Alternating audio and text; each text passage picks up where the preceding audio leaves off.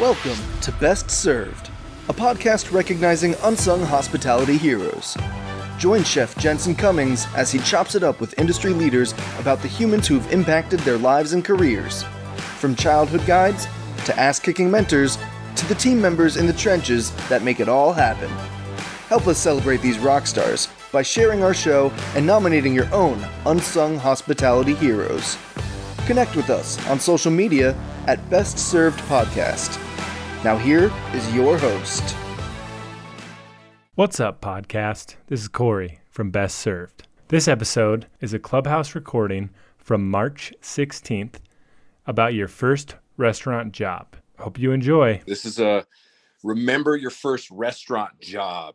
I think a fundamentally important topic always, and especially in these times right now. So, want to just reminisce a little bit. I think to move forward, I always think that you kind of got to look back to be able to move forward a little bit. And so learning from our mistakes and remembering kind of where we came from, I think is important. It's sometimes something that we forget when we get so stuck in the minutia of what we do and how we do it. So we're going to talk about this. A couple of housekeeping items. We are recording. So the recording of this will go up on our podcast channels so that people can kind of tune in to what's happening. We'll do one Mac at a time.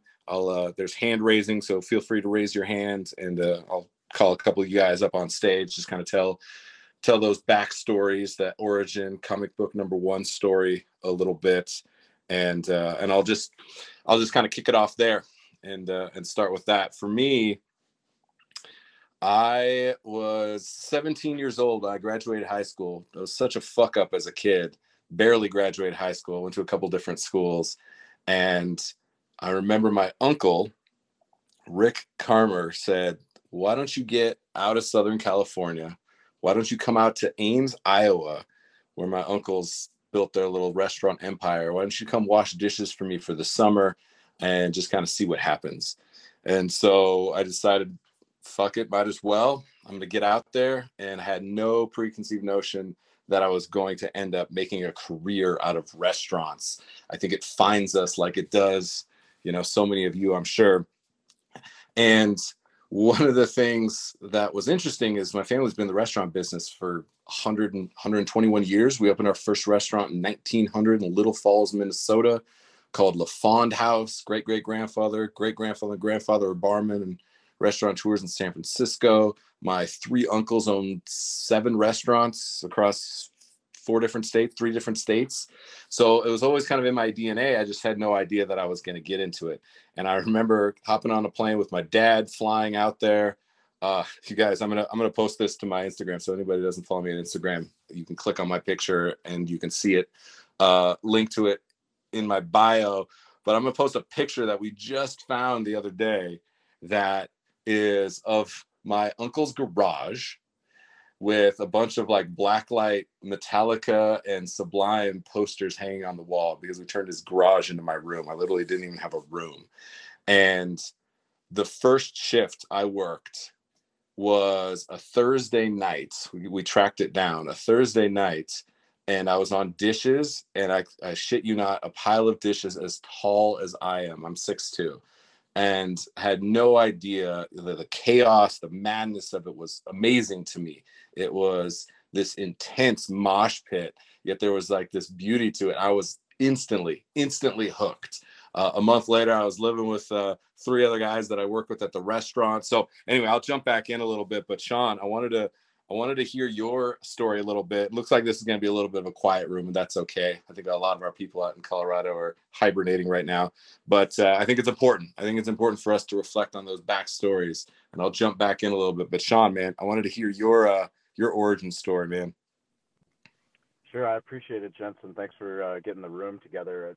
Remembering my first restaurant job, I was actually just fortunate to go on to a reality TV show that aired on Amazon Prime.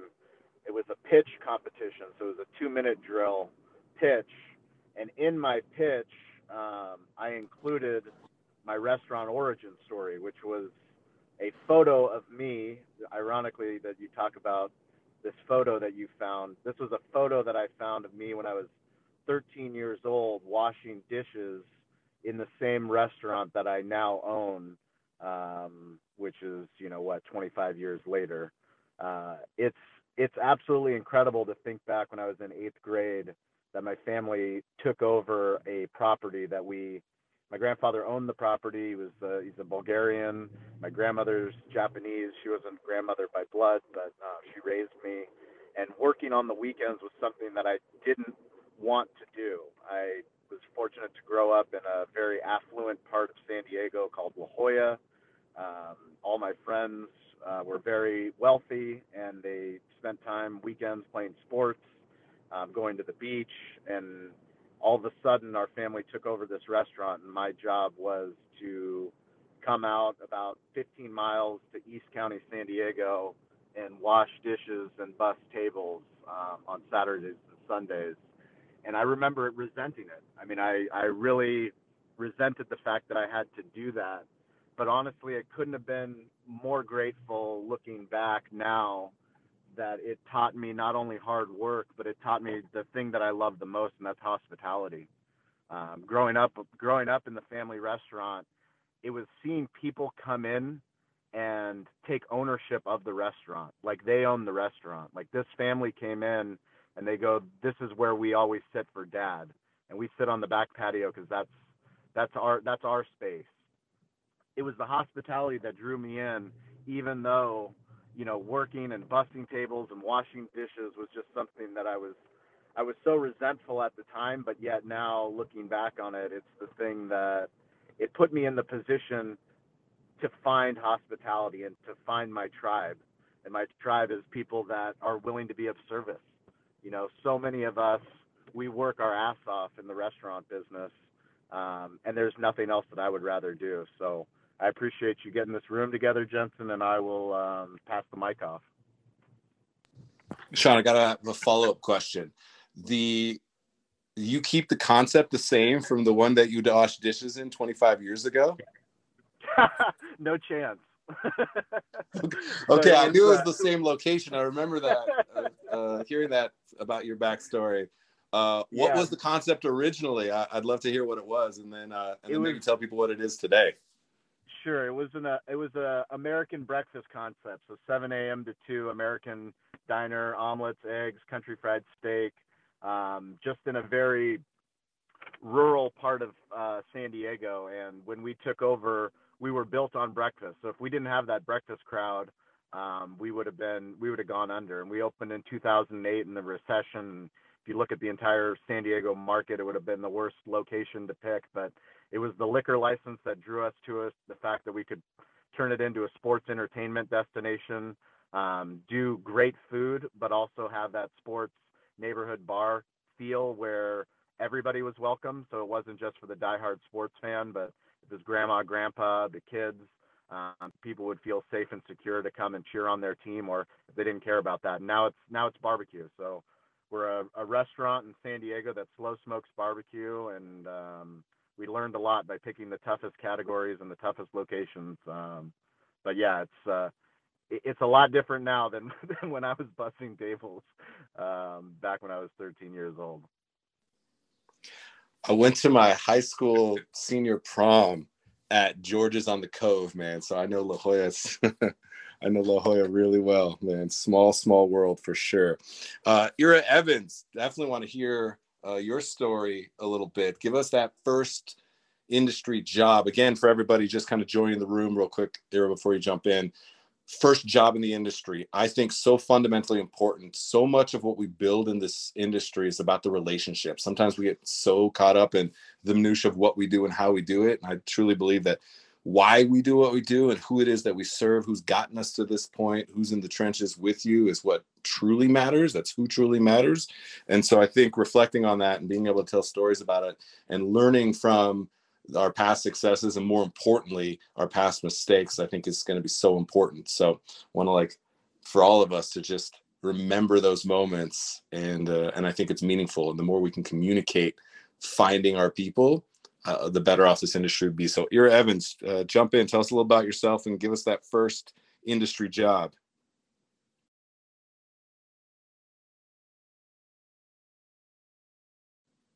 You're muted. Just unmute your microphone there. Bottom right corner, Ira. Maybe, maybe not. Guess move on to the next one. Yeah, sounds good. Yeah, I see Rebecca here. Rebecca, you want to jump in and tell us your origin story? Hey, how are you guys? Okay, so my first industry job, it was at a grocery store. The day that I turned 14, I walked in and said, I need a job and I want you to hire me. And I spent 4 years there. I worked as a bagger, as a cashier, but then I moved to the produce department, the meat department, the deli department. And by the time I was 15, I was managing the bakery. And it was crazy because they like bended so many rules for me to be able to be a manager in the bakery department because I was 15. So I couldn't actually like operate like the bread slicer until I turned 16. So if somebody came and said, can you slice this bread for me? I would have to call a manager from the front to come back to slice it, even though I was like closing up the bakery every single day. I enrolled in culinary school when I was 16 and I got my degree in pastry I just knew, but it was all of that. It was all that experience. Even at one point too, they had me be a customer care associate. And basically what I did is I roamed around with a headset looking for shoplifters and reporting them to the front and putting away understock. So basically whatever people like didn't want and they just like kind of threw anywhere, I had to like find its home. And like still to this day, I could tell you like mac and cheese 5 middle shelf halfway down, which probably helped me later on in life when I had to organize my kitchens. Like everything had a spot, you know what I mean? Everything had a purpose and it never left that spot. Anyway, that was my first industry job before I entered into culinary school.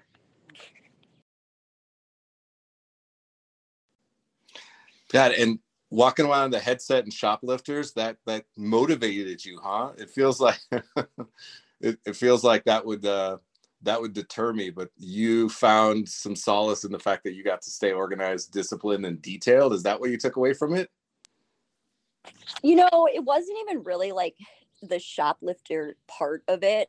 I liked, you know, obviously like searching around and like looking for people because I just don't ever believe in like stealing, lying, or cheating. But my favorite part about what I was doing like was literally just organizing the entire place. Yes, I love a good like organizational project that like pumps me up. And I would just get so mad when people would like put things in the wrong place. You know what I mean? So like everybody knew better than to like mess with my system. It was hilarious. Understood. Makes total sense. Mise en place is going to be at the utmost report in Rebecca's kitchen. That makes complete sense to me. All right, Ira, I want to come back over to you if you're willing and able. Just unmute your microphone, jump in, and tell us a little your backstory.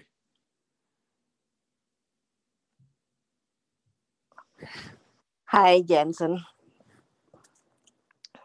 I'm a personal chef in Denver, Colorado. So my first job in the industry is when I was 19, working in a coffee shop in a hotel back home. Yeah, tell everyone where back home is. You got a great origin story, even just how you got all the way to the States. Give us a little bit. This is a good one. Back home is Jakarta, Indonesia. I'm from Indonesia. So basically, I always want to work in a culinary industry.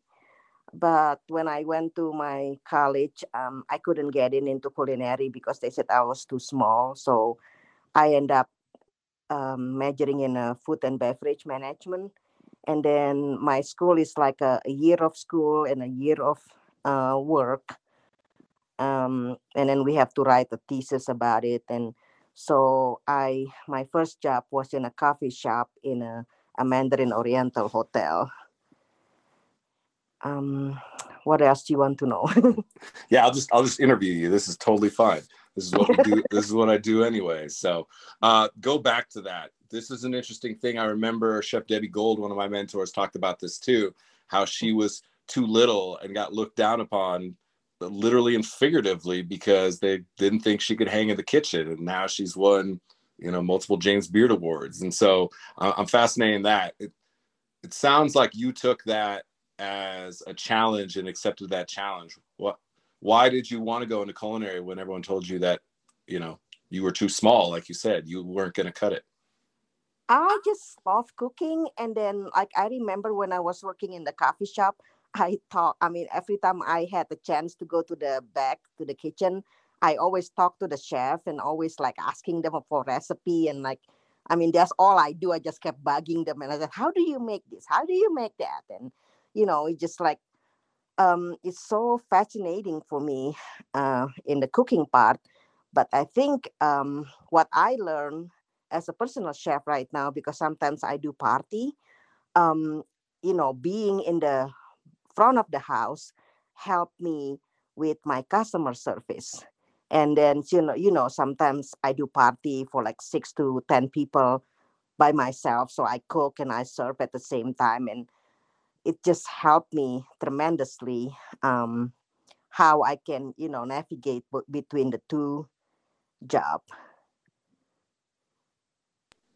I love it. I felt the same way. I was a bartender, as a manager. I always felt like I became a better chef, understanding the full life cycle of what it means to be in hospitality. Sean mentioned, finding that hospitality. I think that's important. So appreciate that. That's really, really great. Love it.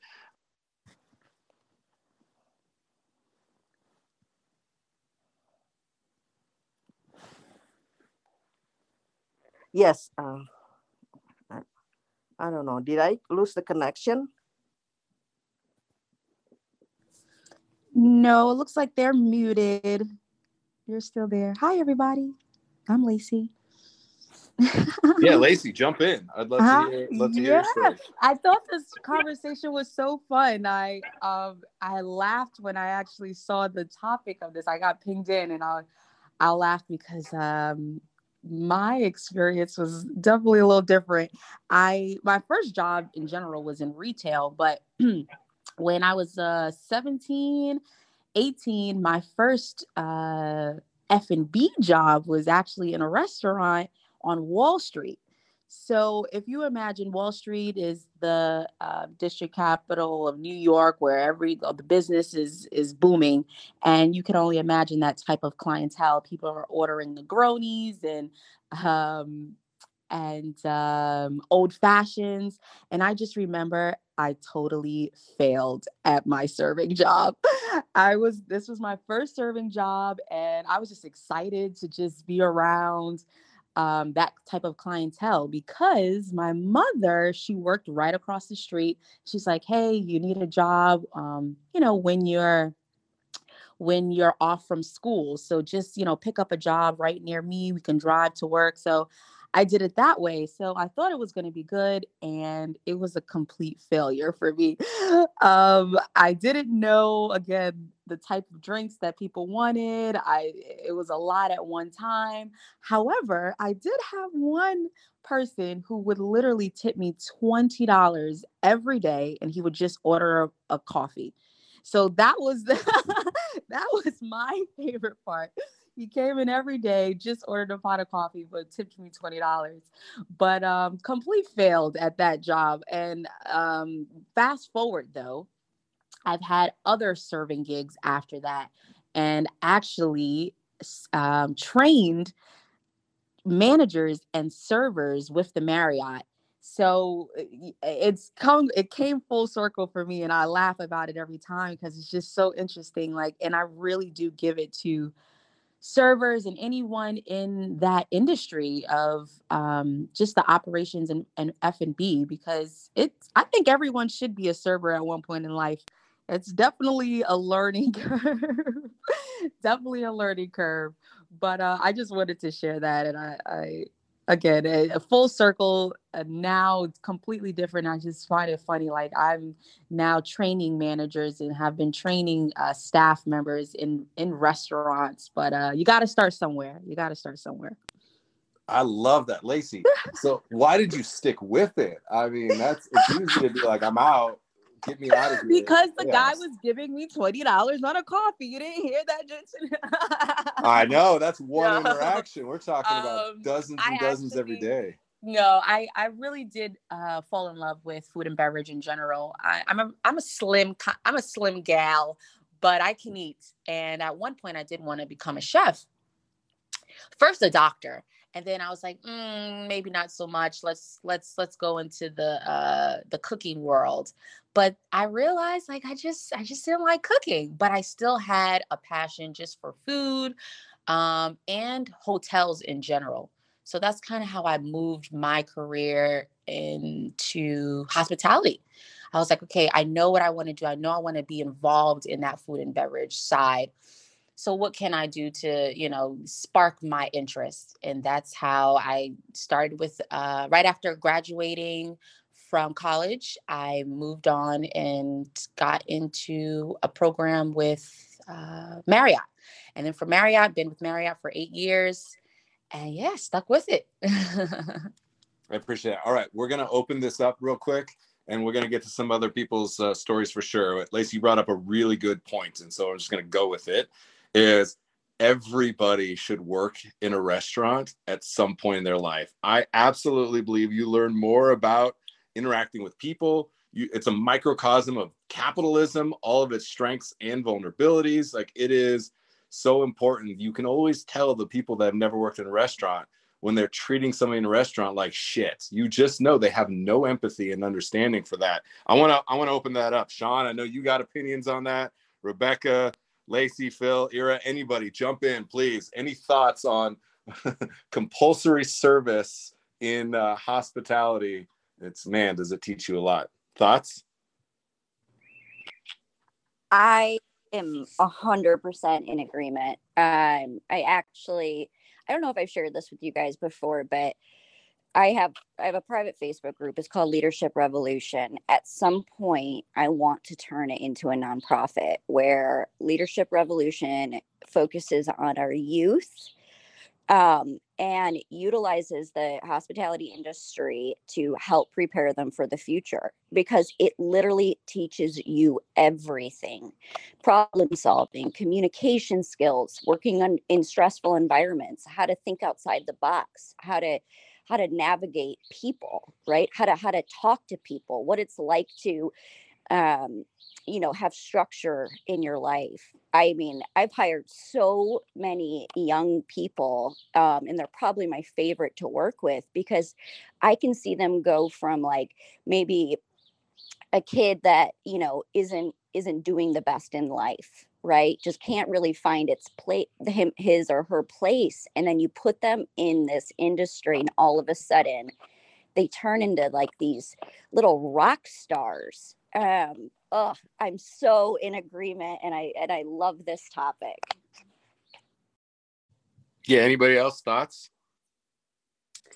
I think one of my first jobs was actually working for a restaurant, and I do have to agree, because prior to that, I honestly didn't have any semblance of just like responsibility in terms of work. I was young, but I was exceptionally irresponsible. And it teaches you a skill set that really does follow you through life, Yeah, I completely agree. Here's an interesting thing that's been coming up a lot with the pandemic over the last year, and so many people, struggling, trying to find their way.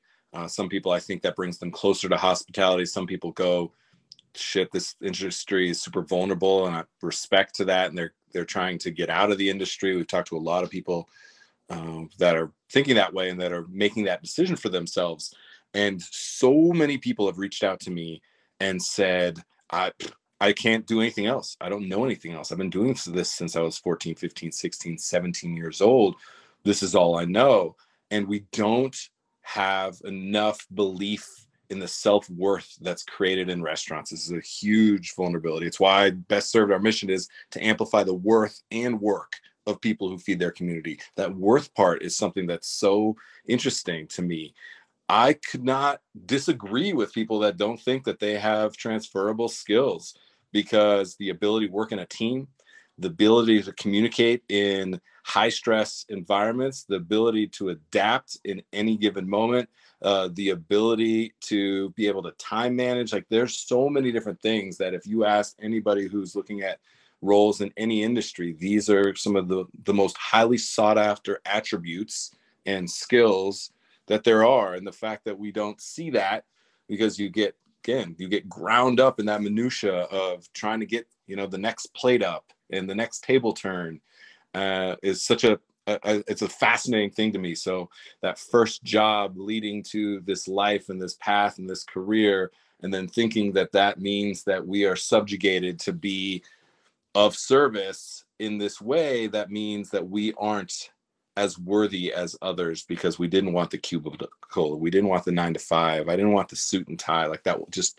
it wasn't me. So, I think that's something really important for us to reflect on. So appreciate that as a little sidebar topic. I think it's so important, and it is foundational to kind of this conversation and all the conversations we have. Is like, who are we and what do we stand for?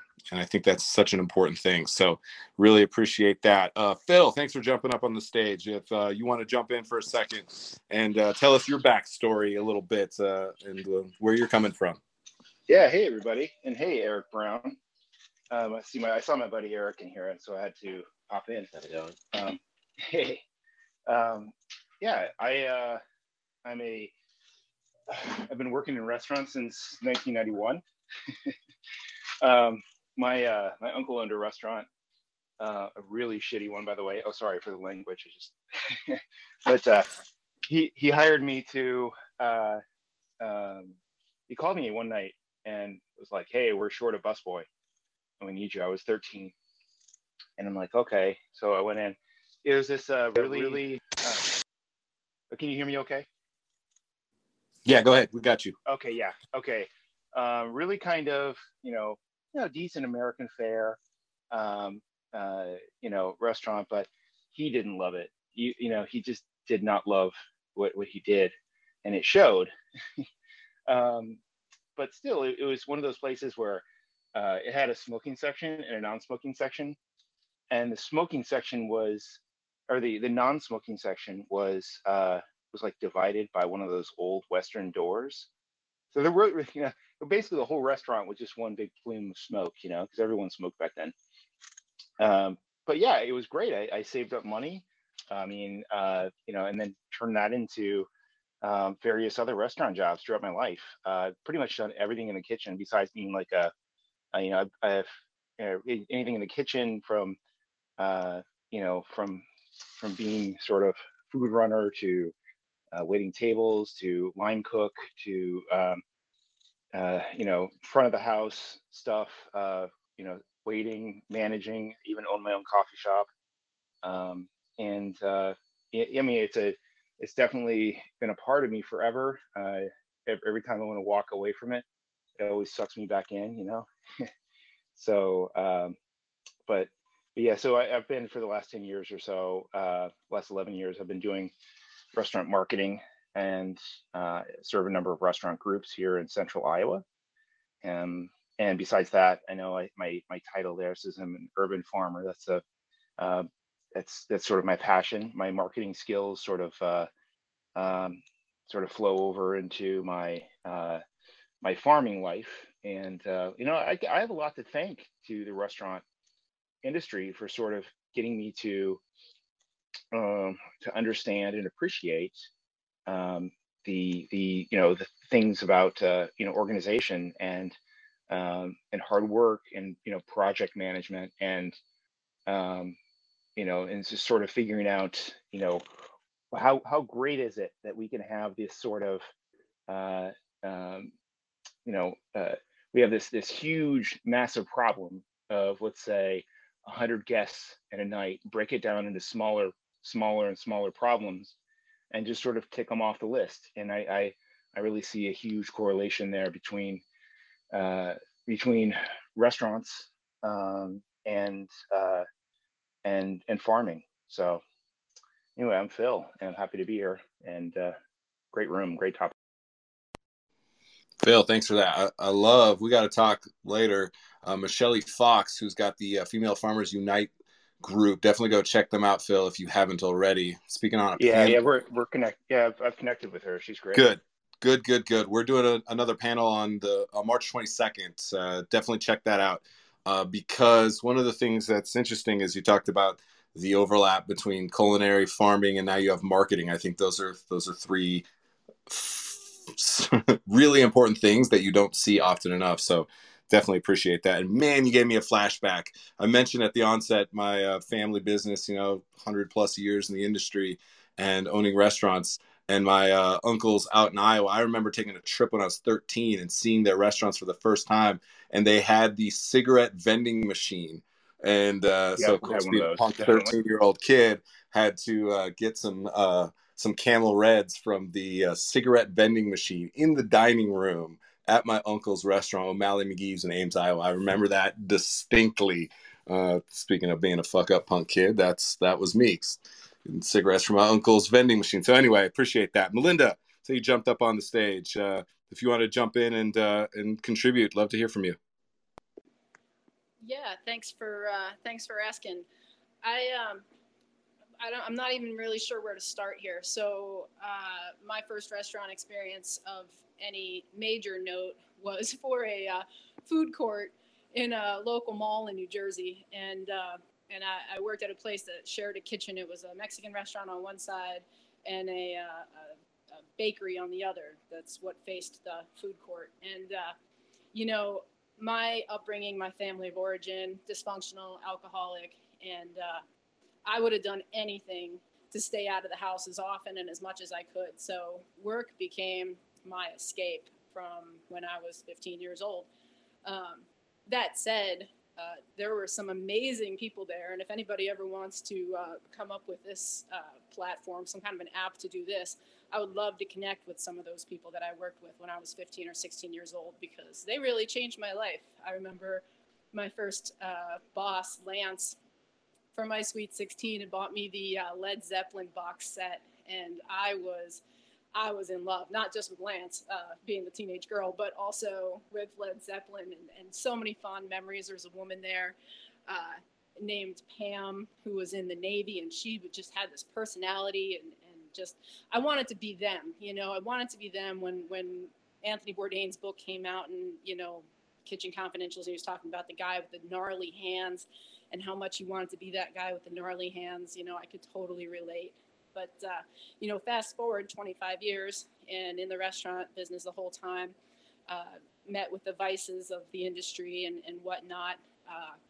And I got out in 2015. Nobody really gets out, right? But I took a hiatus from the business in 2015, went to school, became an alcohol and drug counselor with the hopes of turning that recovery lens towards restaurants. And, speaking to the caller who was on earlier, about making food service a prerequisite, I couldn't agree more. I think hospitality, I say this all the time, hospitality is the intersection of food services and human services, right? Lots and lots of transferable skills, and I meet with people all the time who say the same thing.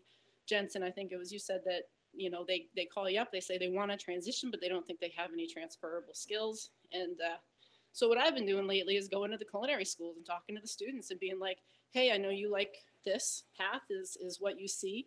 Don't miss the lessons on the way about not just what you do, but who you are, right? Because who you are is what's going to take you on to the next level. I think if anybody here has been in the business for 20 some odd years, you remember the exit strategy back in the 90s was to leave the restaurants and go become a Cisco rep. And or a food service broker of some sort. And that avenue is not there for people trying to get out of the industry now, because the people who got out in the 90s are still alive, right? And you can still be a salesperson into your 60s and 70s. So the other avenue that I try to encourage young chefs, old chefs, chefs in the middle, is to look at getting into human service roles, whether it's peer support or addiction counseling. And, kind of no chef left behind. turn back to the industry that fed you and feed into it, but in a different way. Yeah, appreciate that. And Linda, part of the Chow group, anybody wants to look up Chow, CHOW, Culinary Hospitality Outreach and Wellness. John Hinman, Aaron Boyle also leading that effort. So definitely check that out because we need to have more meaningful conversations. Last week's topic, mental health in the restaurant industry, was a pretty powerful one, which is also up on our podcast if you want to listen to that. Linda, thanks. Appreciate you sharing. Young, want to come to you. Tell us a little about yourself. Give us that origin story and where did it start for you? Hey, how you doing, Jensen? So this is Young speaking. I currently own a restaurant and food truck in the Seattle area. Focus on quick service style, sustainable food. We only source everything from local ranchers and farmers, and I'm trying to turn that business model into essentially sustainable eating within lower income neighborhoods, trying to show that no matter, your income bracket or how much money you make, everyone should have access to the same food that somebody else will. And so for me, growing up, I was an only child. My parents, my grandparents in the mid 80s had started a teriyaki restaurant in Seattle. And so, they ran that for 25 years. And so every single day I wasn't at school, I was at the restaurant growing up. And it was during that time when my family was pounding into my head, like, we're doing this to give you a better opportunity. Don't ever get into the food business. And, after college, I went and got like a quote traditional 9-to-5 job.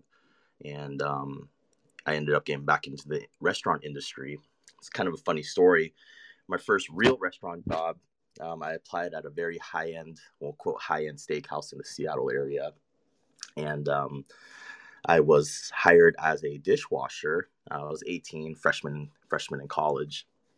And I washed dishes for, I think, maybe 3 months or so, and then slowly started getting bumped up to prep positions and pantry positions. And yeah, so that's kind of my story in a nutshell. There's a lot that has happened in my life, but restaurants are definitely something that is close to my heart and will forever be a part of me. Young, follow up, man. I got a question for you. The big old air quotes, get a real job is something that is so prevalent throughout kind of the youth of our industry. It's a transient job. It's a summer job. It's a get out there, kid, and make some money job. It's a, all right, as soon as you finish college job. And it doesn't seem like it's supposed to be a career path. And look, there's a lot of vulnerabilities to it being a career path. Absolutely. Yet for some people, you kind of find that spot. So for you, what was the catalyst? What pushed you beyond that? What pushed you back into it? What made you be able to, fight the family pressure of all that? Give us a little of that. So, I was a Series 7 and Series 63 stockbroker for 4 years coming out of college. And, there's many different factors that played into me not wanting to do that line of business anymore. And I literally woke up one day and, obviously being on the West Coast, we as brokers on this side have to wake up way earlier because of the 3-hour time difference. And one day I woke up and I told myself I didn't want to wake up at 3 a.m. anymore. I'd rather stay up till 3 a.m. And the type of business, type of people you meet, at the end of the day, it's a sales job, and it was just draining away at my soul. And so I made that hard decision to chase my passion, and 5 years later, I'm still standing. And I'm happier than ever. I appreciate that. Young, now I remember where I remember you from. I think it was Michelle's room where you were talking about the dude you go pick meat up from and the bromance that you guys have. Totally tangent, not first job at all, but I think something important, thinking about what Phil was talking about, those intersections, I think a lot of people would get some good value out of it. Tell us about your bromance with your meat guy. So in Washington, like, people think, you think of Seattle and you think all these big tech companies, but just 2 hours east, it's complete farmland. And so, I made this pivot during the height of the pandemic. I was kind of restructuring, trying to figure out how to essentially keep moving forward within the restaurant industry. And the turning point was, I turned on television and I'm watching the giant COVID outbreak at the Tyson factory. And then, day after day after that, I'm starting to see, more news reports like, why are grocery store shelves sitting empty? But then, you have the USDA who's killing off, thousands of livestock, thousands of animals. And it just made no sense to me. And, I started poking around and on Instagram, actually, just through social media.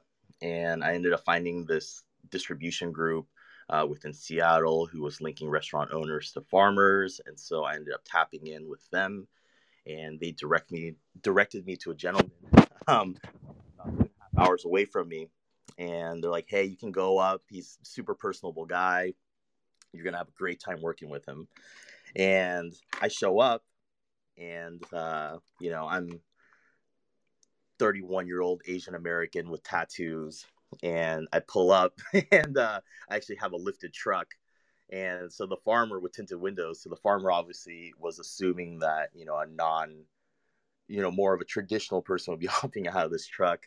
And as soon as I got out, he had his hesitations, and I could feel that, like, he was looking at me like, oh, look at the city slicker. He's pulling up in a lifted truck. Like, let's see what he has to say. And we just sat down for a couple hours, and we just had this great conversation about like his life and his family. And I'm genuinely interested in everybody's story. And so I spent a lot of time just listening to him. And after our conversation, he invited me to walk around his farm and his ranch, and he told me everything about his animals. And essentially we struck a deal before I left that day. And the stigma actually for me was gone too. I always thought that if you were going to source locally, that prices would be higher, and, it wouldn't be conducive to the restaurant model. But, I'm getting better prices than before through, distribution companies. And I know exactly where these animals are coming from. I know the gentleman, I know his family now. And, I think this is a great time for chefs to be able to pivot and to start reaching out more to locally, sourced foods, because that stigma that, it's going to take too much time or it's going to take too much money is gone. And we need to really just keep pumping money back into our own economy, into our small business owners, instead of supporting the massive global, conglomerates who own 85% of the American meat market. Respect. Yeah, we got a lot of work to do. Phil, we got a lot of work to do. We'll be in some other rooms together, I'm sure, and connect and have these conversations. It really matters. I hope we have this type of room again in 2 years, and the first job in the industry stories is a bunch of 19, 22-year-old kids saying, well, my first job was at a farm, and now I work with restaurants day in and day out. Like, that's the kind of shit that makes change, that I think is meaningful, because we're all buying into feeding our community. That's what we're here to do. The purest form of hospitality is feeding another human being. You commit yourself to that life, I think that's a life worth living. So I appreciate that. Nadine, thank you for jumping up. Love to hear your story. Saw that you're on the SOM side, so I'd love to hear maybe your first job in the industry, and then definitely fast forward us to when you get into that SOM lane, because that is a wild ride, to say the least. So thanks for joining us. Awesome, everyone. Thanks for this room. I felt like food and wine is kind of quiet right now in this space, so I really appreciate it. I think, like a lot of people, got into the industry by happenstance. I feel like there are a lot of people that, like Young was saying, were in Wall Street or, other lawyers and just, didn't find joy in what they were doing.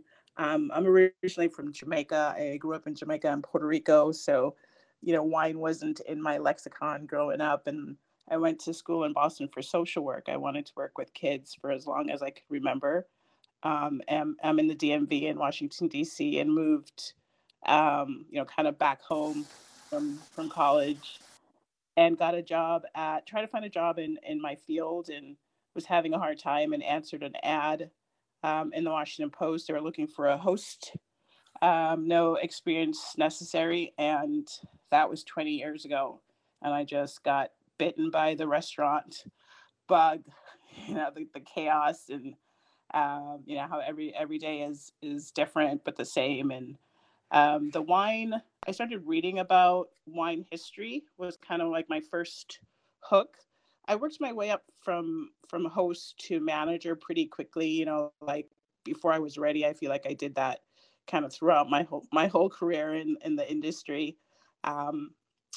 Started writing the host schedule, and then typing up the menus, and then being the office manager, and just took a shot and wrote the chef and saying, hey, I'm interested to become a manager, and he took a chance on me. But wine was my weak spot, in terms of leading people. So that's why I started going down the certification trail.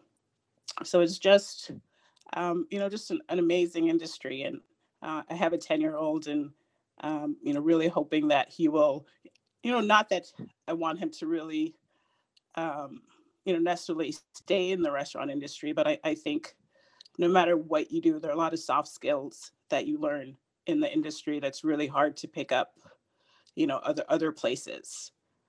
Thank you. Nadine, really appreciate that. You touch on something that's so important. This industry has pulled me personally in a lot of different directions, burnt out in the kitchen, couldn't do 70-hour work weeks for 15 hours straight, and keep my sanity, and, walked away from the industry. And what I reflected on, again, that family history is such a strange thing. It pulls on you so deeply. And I have 2 young sons. I was looking at them going, do I want them to get this industry? And 2-3 years ago, the answer was fuck no, no chance, no way. Like, yeah, go get a real job. Like, let's do something else. And I just thought back on my first job. I thought back on the people who are still a part of my life, and they've been there since the restaurants. We can pick up a story no matter where we are, and just reminisce and remember. A lot of it was dumb shit we did, but we just have that deep, deep connection when you've been through something with people like you are when in restaurants, shared joy and trauma. Again, a lot to unpack there. And I looked at them and said, I have to recommit myself to building a new industry, not just a different mousetrap, not just a different colored lipstick on the same bullshit. Yeah, we had to really build something different. So Nadine, I appreciate thinking about that legacy is so important. So thank you for that. Awesome. Yeah, and I think just one last point, that there's not a lot of industries left where you can really start at the host. I'm a board member of the Restaurant Association here in DC.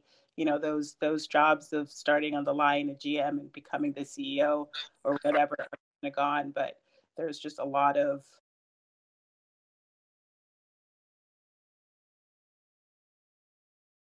from dishwasher to who knows what. So thank you. Really appreciate that. All right. Is it Jean or Jeannie? I'd love to have you come on and speak. Please correct me. Make sure I get your name right. We get your name right. Tell us a little about yourself and give us that first job, that origin story. Hi, everyone. What a fun room. I love it. Let's see. So my first and one and only ever job in food, you can't even call it a restaurant, is when I was 15, I worked at the Hot Dog on a Stick at the pier in Santa Monica. That's my one food experience. And then, fast forward probably 35 years later, my background is health and wellness. And I started to, once I had my son, I started to really focus on nutrition, and he had a bunch of food sensitivities, and I love to cook. I've always cooked. 10 people over at my house every night, all the time. And so I started to really focus on feeding him, and really got into the whole nutritional as well as enjoyment side of food, because, if a kid won't eat it, there's no point. And then when he started kindergarten, found myself, I stepped out of the working world to raise him, to be a mom, and found myself figuring out what's my next step. And I'm like the typical people you read about in books who know nothing about, you're like, oh, open a restaurant. What a fun thing to do. You know, how easy is that? Let's do it. I had no idea what the business was like and decided to open a restaurant because I felt like there was a real need for healthy, high quality, clean food, and really not happy with the way the food industry is and wanting to create some change and evolve, I guess, the food industry to prioritize more people, consumers' health and well-being in terms of, you know, what's on menus and what's on store shelves. And so decided to open a restaurant. And wow, it was so much work, so much learning.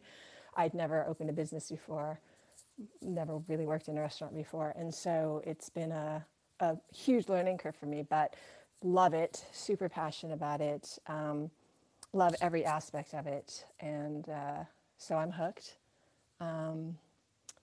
And also, you were talking about, you know, food is one of the most important things like you can do, I think. And in the Vedas, it's one of the most important dharmas is feeding people. Because, you know, essentially we are what we eat. And if we want to be able to function as human beings and be able to experience the full depth and breadth of being a person, your body needs all the physiological and biochemical stuff it needs to function as a basis.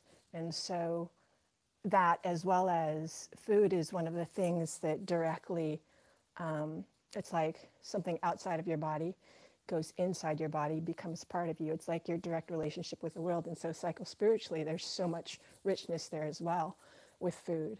And so as food, as people that feed people, you have an opportunity to directly affect someone's essence, as well as, you know, your sensory taste and smell and everything. All ties together and has an emotional component because your sense of smell is the only sense that directly connects to the limbic system and goes directly to emotion without bypassing the processing centers of the brain. And so it just has such a rich and full aspect to life, enjoyment, physicality, pleasure, all of that. And so, yeah, my name is Jeannie, and I'm done speaking. Thanks for that. That's why the smell of grandma's house is such a strong sense memory, to say the least. And appreciate you jumping into this industry and respecting the fact that, look, a lot of people have gotten into this industry because they're successful in another industry and said, oh, I'd love to own a restaurant. And the best way to make a small fortune in restaurants is to start with a large fortune. So a lot of us have owned and own restaurants. So we respect that, the hustle to get through it and the respect for it once you get in it, realizing that past successes do not equal success in this industry. So thanks for that. And, you know, again, thinking in the future, we're hoping some of the people that are getting their first job at your restaurant speak on the fact that you helped them onto this path as well. So really appreciate that. Dave, if you want to jump in and give us a little your origin story, we'd love to hear from you, man. How's it going, guys? I'm Chef Dave. I'm originally from New Jersey, but I reside in Denver, Colorado, and we are getting stormed on right now. So it's fun. I'm making red wine braised short ribs and polenta today for date night and my cribs. That's what's going on. But my origin story in being in my first restaurant, I think for me was kind of special because hospitality has always been a part of my life. I've had a big family from both my mom's side and my dad's side, both different ethnicity and heritage than most kids that I went to school with. For me, as I think most guys that play sports, we all think that at some point we're going to get to the NBA, we're all going to get to big name sports, and you know that's 1 in a million. And for me, I got hurt in my senior year of high school. I was supposed to get a D2 scholarship to at least play basketball in school to hopefully get me into something else, not knowing that was my career. I broke both my ankles, and basically my parents were like, "What are you gonna do? You know, you were supposed to go to a school to play basketball. What's the plan now?" And for me, luckily I had great family that supported me in my hospitality career, and just the idea of bringing people together. I knew food was something so special in my family that maybe I thought I should go to culinary school. So for me, I think the first experience with food was understanding, or restaurant is understanding, you know, this is what I want. And part of getting to the best school in the country, in my opinion, the CIA in New York, is to do a 6-month internship somewhere, or go get some experience somewhere before I get signed up for this culinary school.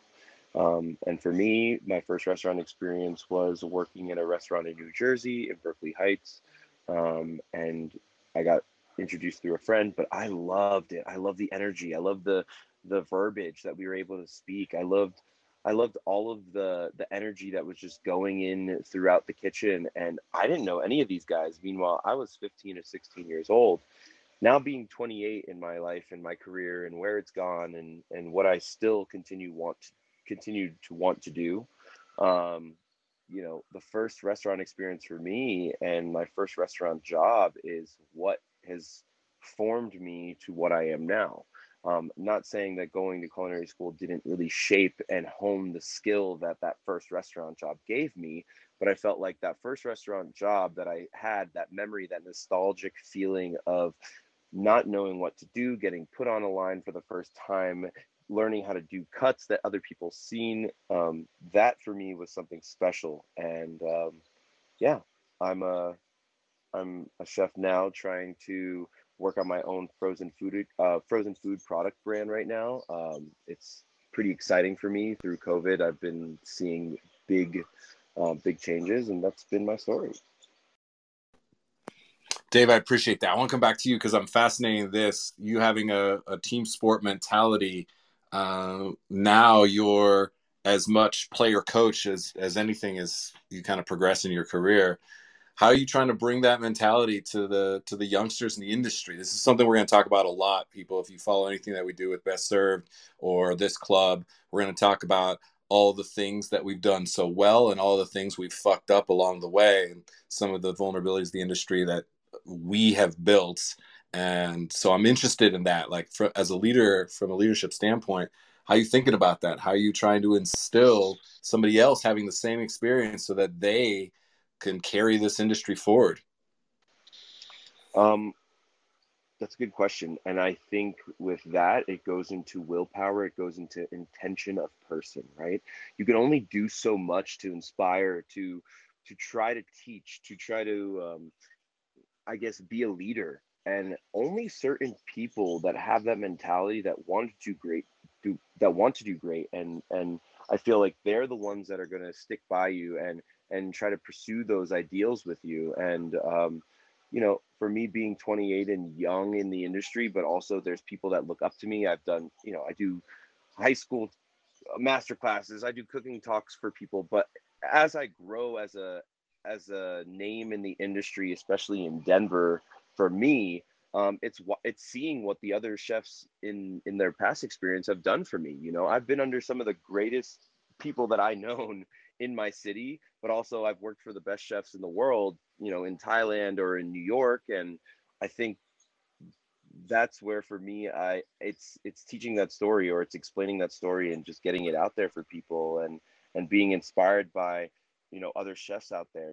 There's a chef, I don't know if you guys talk to Young, he's in this room also, but for me, I go into some rooms with Young, and it inspires me to question, what am I doing? What is the goal? What is the mission? And I think it takes all of us, to inspire each other to push that forward. And I'm done speaking. Thanks, guys. Hey, thanks, Dave. Jensen, if I can tap in about the sports mentality. Please. So I'm the commissioner, and I currently coach a 15U select travel baseball team. And, growing up, I feel like head coaches and head chefs are essentially the same individual, right? You have two different types of coaches. You have a coach that is a hothead and will yell at you and make you run polls every single night. Or you have the other coach that is personable, who is understanding and essentially treats these, kids as adults, right? Because my mentality is that uncoachable kids turn into unemployable adults. And that's one of the things I tell my parents all the time is it's really about education, right? At the end of the day, for all of us, our main mission should be educating, whether it's, food or nutrition or, how to get into the CPG market like Dave is doing with the samosas. And, for us, we need to bring that mentality full circle because the day of head chefs and toxic work culture within kitchen industries needs to end. That's one of the biggest hindering facts that discourage people from wanting to get into the kitchen because they think they're going to get yelled at every single night and they're going to get addicted to drugs. And these are important conversations I feel like that need to stem from Clubhouse to preserve the future of our industry is we need to get rid of that toxicity. And I'm done speaking. So much respect, man. We have a lot of work to do. And I think one of the things that we all need to do is kind of find out where and how we can take responsibility for the path we put ourselves on, put others on, and try and find ways that we can actually come back together. One of the things I talk about a lot that's fascinating to me is we did all find our people. Like we found that galvanizing something. And maybe it was chaos, maybe it was the heat of the battle, maybe it was the team dynamic, whatever that is, we found it and that put us on this path. And one of the things that I recognized in my own self is that I found that. And then I spent a lot of my career turning this into a job and putting so many systems and so much pressure on myself and so many others that I forgot about the story. David mentioned the story. Now we focus on nothing but the story. One of the hard things I've had to reflect on in this time as a chef is the food doesn't actually matter. And that is a really hard thing to come to terms with. Again, the why and the who before what and how is something that we really, really need to reflect on because the food is just the proof that you are who you say you are.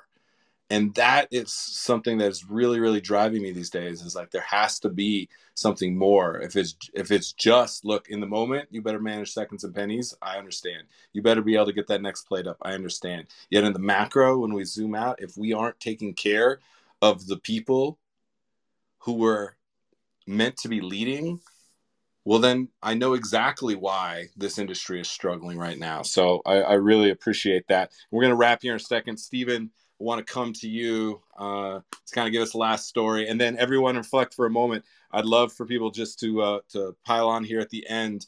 Any other topics that are top of mind for you, I'd love to hear those. This room is happening every single week, Sundays, 2 p.m. to 3 p.m. Eastern time. We kind of go light, heavy, a little bit so we can kind of bounce around. But we always want to keep this as the most relevant topic in what's happening within the industry and outside the industry that's impacting the industry. So I'd love to hear from everyone before we wrap. If you guys have an idea or two of a topic you'd like to see discussed, if you guys would like to co-host or collaborate on anything for sure. But Steven, before we get to that, love to hear your story. Take us out with a good one, my friend. All right. Thanks for having me, guys. So my story kind of is a little similar to everyone. I actually am a catering and events manager for Sean within his restaurant. Sean, thanks for getting me on this, Clubhouse app. It's actually my second time actually being in one of these. So pretty cool. I actually got hired as a host, first ever restaurant job in my life. I've done nothing but working with kids, doing recreation, summer camps, sports and athletics, childcare from preschool level to, high school level, doing all that. But yeah, so I started as a host, not really having any experience whatsoever.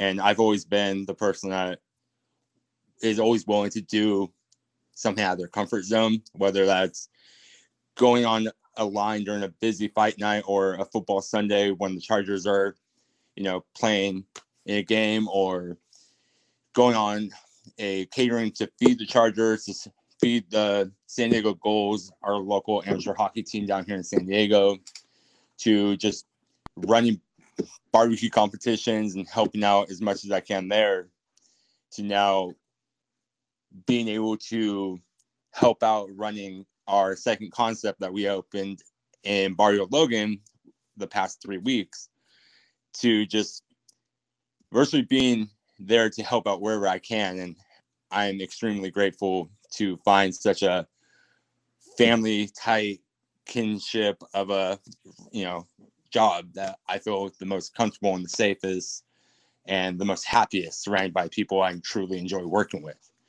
So that's my story. I love it. I don't think I will ever leave this industry. It's kind of my home away from home. Stephen, thanks for that. And Sean, I love that. If I want to know about somebody as a leader, you talk to the people that they lead, not to them, right? And so I appreciate hearing that for sure, Stephen. Thank you so much for that. It's fascinating listening to so many people. It's always the people. We were working in athletics, we were working with kids, we were working in coaching, like all these different things, that it's always just about being servant leaders. I definitely think that that's an important fundamental piece of who we are. And again, just the food, beverage, and hospitality, that's just the vehicle for the communication. We're just pure communicators. We are here to build relationships, and this just it's the universal language. It's the language of love, of family is food. And so we've found a way to intermingle those, and sometimes they're too closely intermingled, for sure. Again, strength and vulnerability in a lot of what we do. So I appreciate that. Just for a moment before we wrap, I want to end on just getting some ideas from you guys. You all are, thought leaders in this space. You all are sharing your voices, which means so much to me and so much to the industry. It's the only way that we move forward. I'd love to hear, just throw anything out, anybody, please. We'll scribble down some notes and try and form our rooms around the conversations that are wanting to be had. Anybody got some stuff they want to be talking about in Clubhouse? Yeah, sure, this is Phil. Go ahead, Eric. No, go for it. I'll go after you. Yeah, just real quick, get to know a farmer, get to know 10, and really encourage those farmers to get to know more restaurateurs. Cool. My thing, this is Eric, would be to just talk about, I guess, family life. So I was lucky enough to sell a company of mine a few years ago. Went to culinary school with the idea of moving into the industry in the back of the house. But although I kind of knew pay wasn't there, making the transition not only with pay, but also the hours really translated into me sticking with my current career more in the marketing space. So, when we were talking earlier just about it being a career choice, it is a hard career choice on so many different levels, and pay and hours certainly don't make it easier.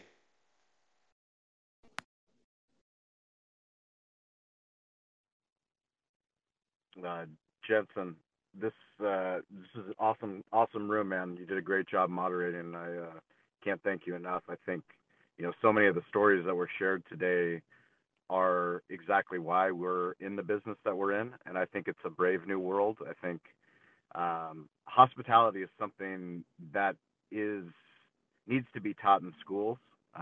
Everybody that's worked in hospitality, there's a reason why we work in it. It's compelling for us. And I think there's a lot of opportunity. You talked about people that they can't think of working in any other field. And I tend to think that hospitality is finding its way into so many other fields because people know that they need it. So whether it's in technology, whether it's in, customer service is bullshit. And I think that's something that needs to get addressed, because that's just treating someone like a human. And we all know what customer service is, and that's just, answering the phone because the phone rings, or opening the door because you need to open the door. Hospitality is different. Hospitality is how you make someone feel, and creating that memorable moment and that servant leadership. And I think the more you continue to host rooms like this and have different people from different experiences, talking to a farmer, a bromance with the farmer, that we have those in different forms when we take the time to learn who our beer delivery driver is, why they're doing the work that they're doing, why craft beer is important, why they're working for the craft brewery that they're working for. So the more that we do that, I think the better off we'll be. So thanks, man. I appreciate you leading the way, and any way I can help, reach out. It's an honor. If anybody else, please, anything comes to your mind, any rooms you're in, anything at any time, look up my my profile and hit me up on Instagram for sure, because I'd love to be able to just, create the space for all of you and all of us to be able to communicate about, where we're at, the good, the bad, and thinking forward. So I appreciate that. Yeah, Jeannie, you got one last good one for us? Well, yeah, I'm, really happy to have stumbled into this room. Jensen, amazing moderating and just insight. And as Sean was saying as well, there's so much going on in our industry, and how do we motivate and inspire everyone that's working in our kitchens, front and back of house, to really be in themselves and embrace why they're on this journey. I think I would love to hear more about that and about what drives people's passion in this industry. I know that with COVID and everything, psychologically speaking, dealing with our restaurant family, so many people really miss that connection with why they're doing this. They want to see those happy faces. They want to talk to the diners and just feel that back and forth. And that a lot of people are talking about leaving the industry because that part was taken out. And just hearing more about what are the things about our industry that make it so that inspire such passion. Thank you. Jeannie, thanks for that. Everybody, thank you so much. This will be up on all of our podcast platforms on Wednesday so that we can all share it out.